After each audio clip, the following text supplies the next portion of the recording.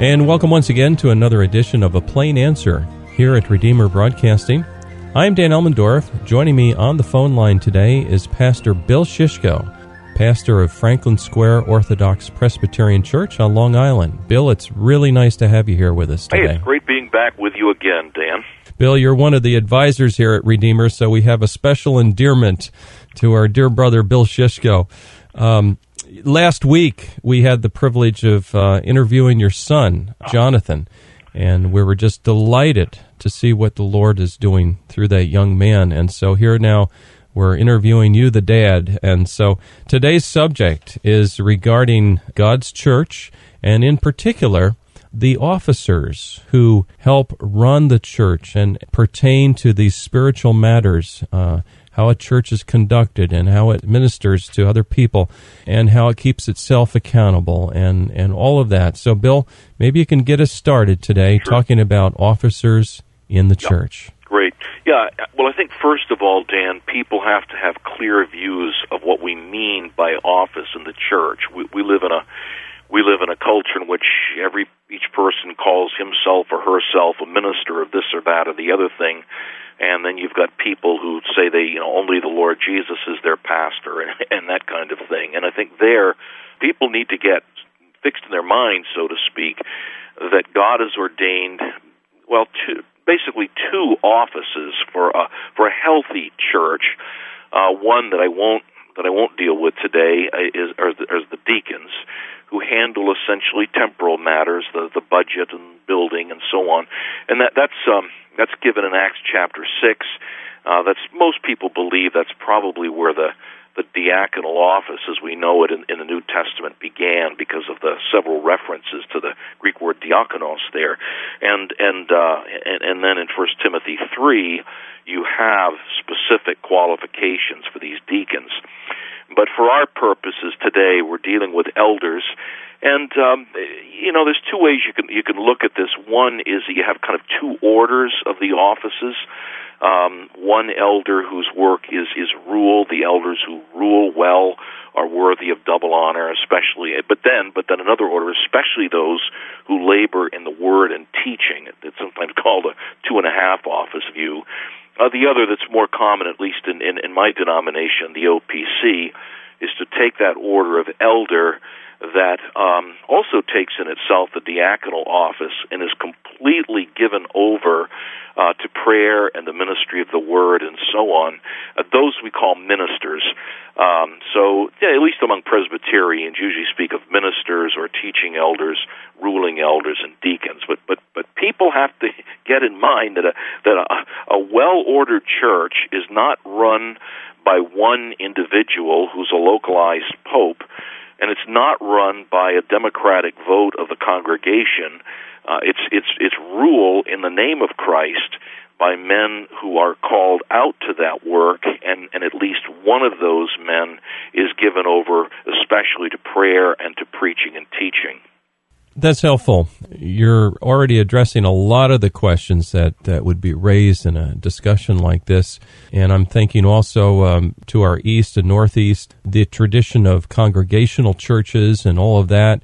Our focus is rather narrow today, and we're just sticking strictly with the Scripture and what would kind of naturally derive, I believe, from those passages. Yeah, interesting comment, Dan. Just a little note.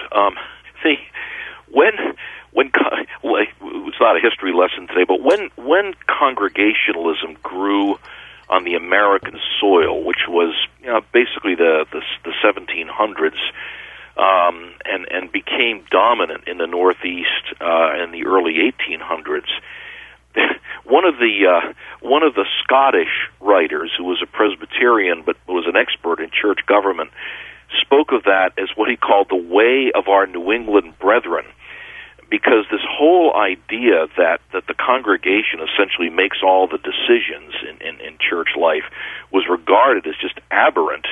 Not that they weren't Christians, but because he said the way of the New England brethren. But it was not even what the Congregationalism was like that had essentially been developed under John Owen and others. So that's a different. It's a distinctly American type of church government. Mm-hmm. Yeah, that's helpful. So let's focus on what the Scriptures have to say about those who rule in the church and those who teach in the church. Don't know where to start? Why don't you choose? Well, I think the easiest place to start is in Acts chapter 20, and remembering that none of the events that are mentioned in the book of Acts are random. They all have a particular purpose in laying the foundation for the church as a whole. I think it's fascinating that the book of Acts records toward the end of it the Apostle Paul going to this rather obscure island in the Mediterranean, in which, as your listeners know, Paul was shipwrecked there. The island, of course, is Malta, and yet the gospel goes to that land, and you wonder why so much time in that. Well, the Old Testament is very specific. I guess I appreciate this ministering on an island, Long Island, that even the islands will be waiting for the law of God and for the gospel of God. And so there's that record there showing how specifically God is beginning to fulfill his promises. Anyway, in Acts 20, Paul is also on an island, Miletus, and he calls for, interestingly, the elders, plural, of the church that was in Ephesus, which was on the coast of what we know of today as Asia Minor. And they come and meet him, and Paul lays out essentially the charter of what elders are to do in the church. The apostolic office is going to pass with the death of the apostles, and here you have Paul using this example. He says, "You remember my example when I labored among you," and essentially he says, "Well, now you're going to carry this out." And the key phrase that he uses there after describing his ministry is he says, "Pay careful attention to yourselves and to all the flock, literally among which the Holy Spirit has made you bishops or overseers, to care for or to shepherd the church of God, which he obtained with his own blood." I think there's few verses in the New Testament that are so jam-packed with doctrine there. He talks about, as Paul will tell Timothy as well, take heed to yourself and to your teaching. Here, though, these elders are what we'd probably call ruling elders, and he says, take heed to yourselves and to the flock. They're to, in the name of Christ, shepherd the flock. And when he says, and we'll come to this later, this statement, among which the Holy Spirit has made you bishops. The term bishop is a function. They oversee the flock. And we need to ask the question, how does the Holy Spirit make them overseers? But the point is, they shepherd the church, and it's a powerful statement. The church, in most translations, have of God, which God obtained with his own blood. It's a powerful statement of the deity of Christ. God purchased the church with his blood. But also, penetratingly, what he's saying is the church is not ours. I always have at best, ambivalence about the phrase, my church. I always tell people it's not my church. It's Christ. He purchased it, and I don't believe in stealing. But that would be kind of the heart of what we're dealing with the work of elders. Yeah, that's a wonderful passage that you've brought our attention to, where it does say, take heed to yourselves and to all the flock. As a member in the church, I'm also an elder, but as a member, it would mean so very much to me to know that my leadership is watching out for their own souls, but they're also watching out for mine, and they're caring for me, whether I'm sick or I've fallen as a Christian brother. They are there to help, come alongside, encourage, instruct, challenge, and all of this. This is an endearing concept, it seems. Yeah, it's a very good point. It's easy to look at that and individualize it. Each individual elder needs to take heed to himself, and it's certainly true. But actually, I think what the text is saying is exactly what you're describing. There's a corporate responsibility, and one of the privileges that my family and I have had over many years is a visit each year from at least one of our elders, and they they would meet with our children individually. We raised 6, so that was a whole nice project for them. And then I can remember when the one elder that would visit most of those years, he would say, "Well, now Bill, you go put the children to bed. I'm going to sit down. We're going to have a chat with your wife."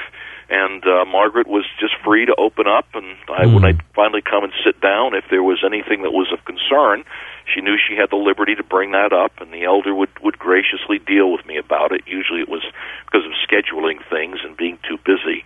But those were cherished times for our family in which he was basically helping not only me, but us to take heed to ourselves. It's beautiful. Well, people need to be shepherded, and they want to be shepherded.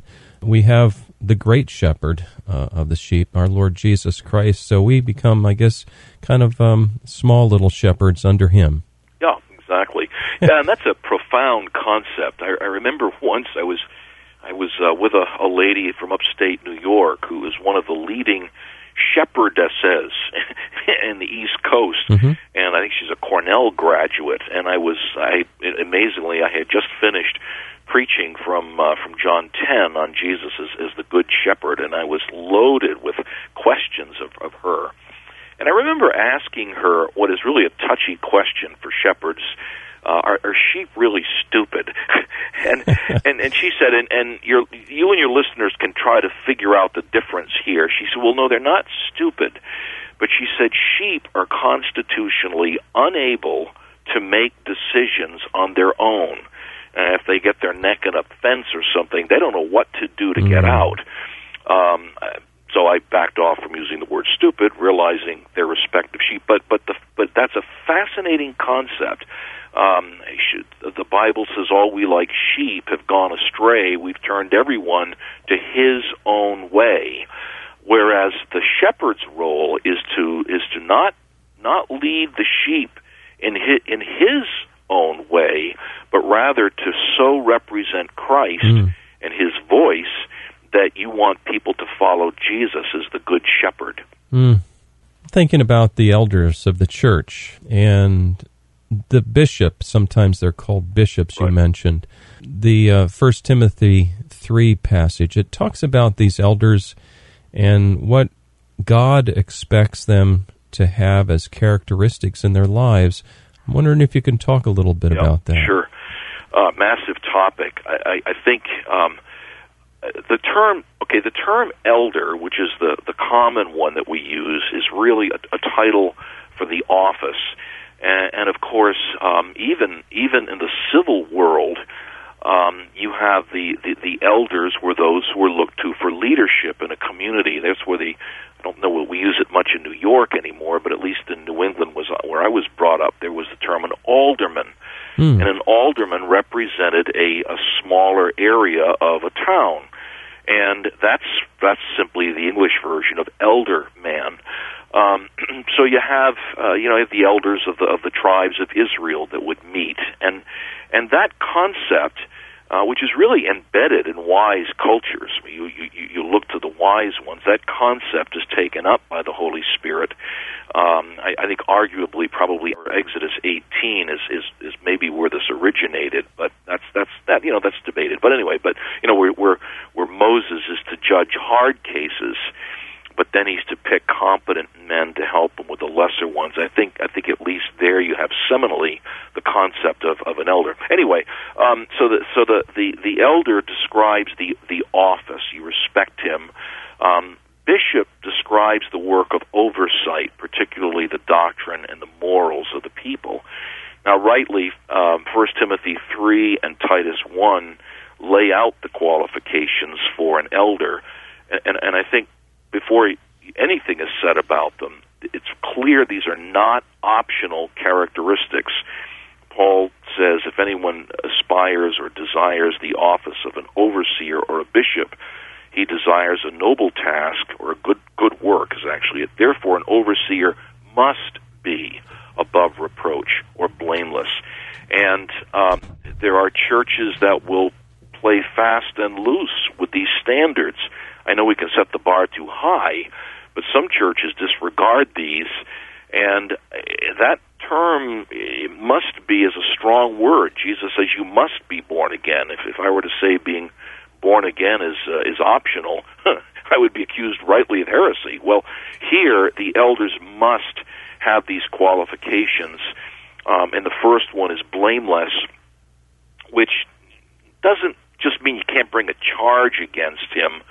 I think you can make the case that a blameless one biblically, and this is a beautiful concept, is someone who listens to what the Word of God says and does it. One of the passages in Isaiah that speaks of Christ and his development as to his humanity, it says, I've not been dull, but my ear you have opened. So, frankly, a blameless man is someone, if you point out to him, say, this conduct is not really according to God's word, and that person repents of that and really changes it, that, in my opinion, is at least baseline of what blamelessness is.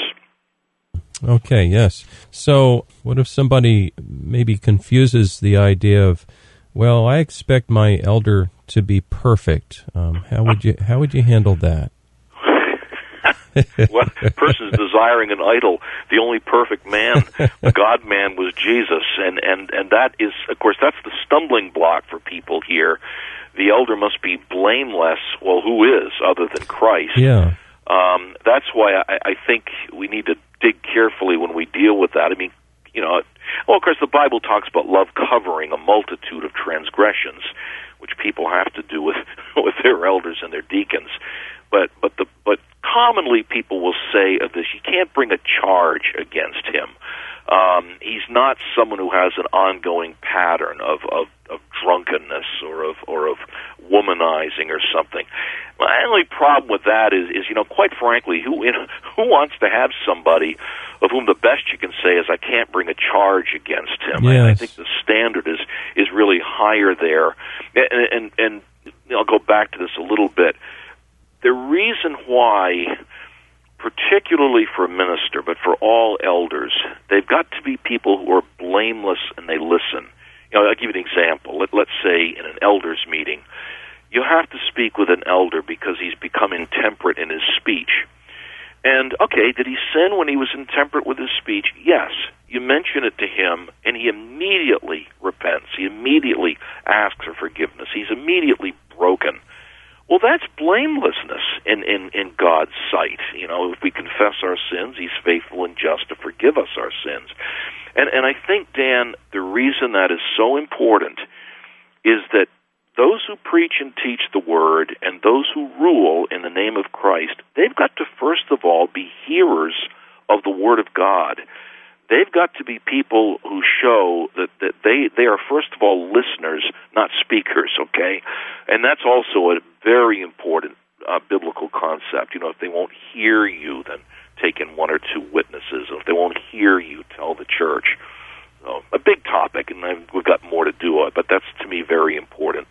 Yes, so the elder will have faults. He will not be perfect, but he'll certainly be striving to love God. You mentioned this, that love covers a multitude of transgressions, and it seems that this is the very important ingredient. This elder probably is not perfect, in the sense of he's got everything, all of his ducks in a row. But when there's love, what a difference that makes in a congregation. Oh, exactly. And I find it interesting that the Apostle Paul, even in Romans 7, Paul was what we would call a universal bishop or a universal elder as an apostle, and he served in many churches. Elders, as we know them, are called out from within a particular congregation, shepherd the among you flock of God. But here in Romans 7, Paul says the good things, and he's speaking as a Christian here, the good things I want to do, I find myself not doing them. The things I don't want to do, I find myself doing them. And that holy transparency by a minister, by an elder, is critical. A man comes into me and he's struggling, with lust, as all men do, and it's liberating. You don't have to take out all your dirty laundry, but to say, listen, I'm a man of like passions with you, and I struggle with these things. That's liberating when people can have one of their overseers tell them that, and then from his own experience draw how he puts to death the needs of the body and so on. In my opinion, that has been a very salutary change in our understanding of elders in the last, say the last 30 or 40 years. Used to be elders could be kind of aloof and distant and so on. It was, you keep this kind of professional air, but that's not healthy. No. People need to know they can open up to you and you will to them in a gracious way. Now there's one little word here that stood out in the portion you were sharing from 1 Timothy 3 about this elder not being quarrelsome. And right. I'll bet you have seen it. Sometimes young men, and God bless young men, they're strong and, they know what they believe, and maybe they've just recently in the last couple, 2-3 years, become familiar with how some people might say the doctrines of grace or whatever. And they feel that they need to correct everybody who just hasn't arrived yet. Just don't see it their way. Can you talk a little bit about that, of not being quarrelsome? I do it with great remorse, because that's too much, Dan, of what my early ministry was like. I was convinced that I had to deal with every issue immediately in the bluntest way that I could, and I realized, thankfully, I had elders who dealt with me about that, and thank God I listened. But what the text that just broke my heart and frankly kept me awake many nights is Paul telling Timothy, the servant of the Lord must not strive, but be apt to teach, patient, in meekness, instructing those who oppose themselves, if peradventure God should give them repentance, the acknowledgement of the truth. And every facet of that rich injunction struck me, Dan. So the elder, again, he's got to be one who listens. He's got to be apt to teach. And you're right, he's definitely not to be violent, but gentle, not quarrelsome. Yeah, and Bill, I'm just looking at the time. I realize, oh my, this is going quickly. We're just scratching the surface. We'll have to do a part 2 on this. I think maybe we will. We've got maybe 4 minutes left. Maybe some summary thoughts today, Bill. You're a seasoned pastor now. You've been at this a long time. God has been using you in many ways. Advice maybe for younger elders in the church of how to conduct themselves. Well, I think 2 things. First of all, get the heart of the great shepherd. That is actually a prophecy in Jeremiah where the Lord says, I will raise up shepherds after my own heart, who will instruct you or lead you with knowledge and with wisdom, not just giving you instruction, but also they'll do it with skill, they'll do it wisely. And, of course, that's the glory that you know the great shepherd, the Lord Jesus. So that's the first thing, is men reading the Gospels, getting a sense of the heart of Christ for people. I think the emotional life of our Lord is one of the things we can learn immensely from as elders. I think the second thing, and this would probably warrant, Dan, a whole program at some future time, but it's profound. The elders who rule well are worthy of double honor. Quite frankly, I'm even I think among many seminary graduates, there's not a grasp of what that means. Ruling is not legislating out of our own minds. Ruling is so understanding and opening up and applying the Word of God, which is the constitution of the church, that you are ministering that Word to people in the spirit of Christ. It's as if Christ himself comes to people and opens up the Word of God so that they're governed by it in his name, not by the dictates of tradition or the dictates of human legislation. That, frankly, Daniel, is one of the themes that grips me powerfully. Well, that's beautiful. Well, today we've been talking about the church and those who God has put in place to rule the church, to minister to it, to preach the Word of God. We mentioned mostly probably ruling elders, but included also, and this was teaching elders and pastors. And certainly, Bill, there's much more to discuss here, so I look forward maybe to a future time and talking with you more about this. Yeah. Great.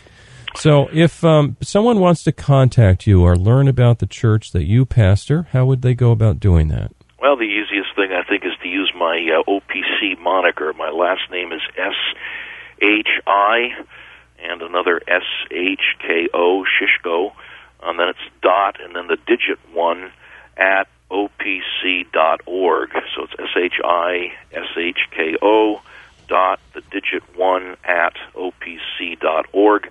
And I'd love to hear from people. It might take a while for me to get back to them because I'm usually inundated with emails, but I'd love to hear from listeners, and this is one of my favorite topics, so I'd be happy to at least parry the questions. Yeah, well, that's great. Again, that's shishko.1 at opc.org. And if someone still hasn't caught that, they can contact us here at the station. Bill, thank you so much for taking time from your busy schedule. And for our listeners, this broadcast is up on our website as a podcast. Please check it out. We're located at RedeemerBroadcasting.org. And for Redeemer Broadcasting, I'm Dan Elmendorf. Please join us next week at this same time for another edition of A Plain Answer.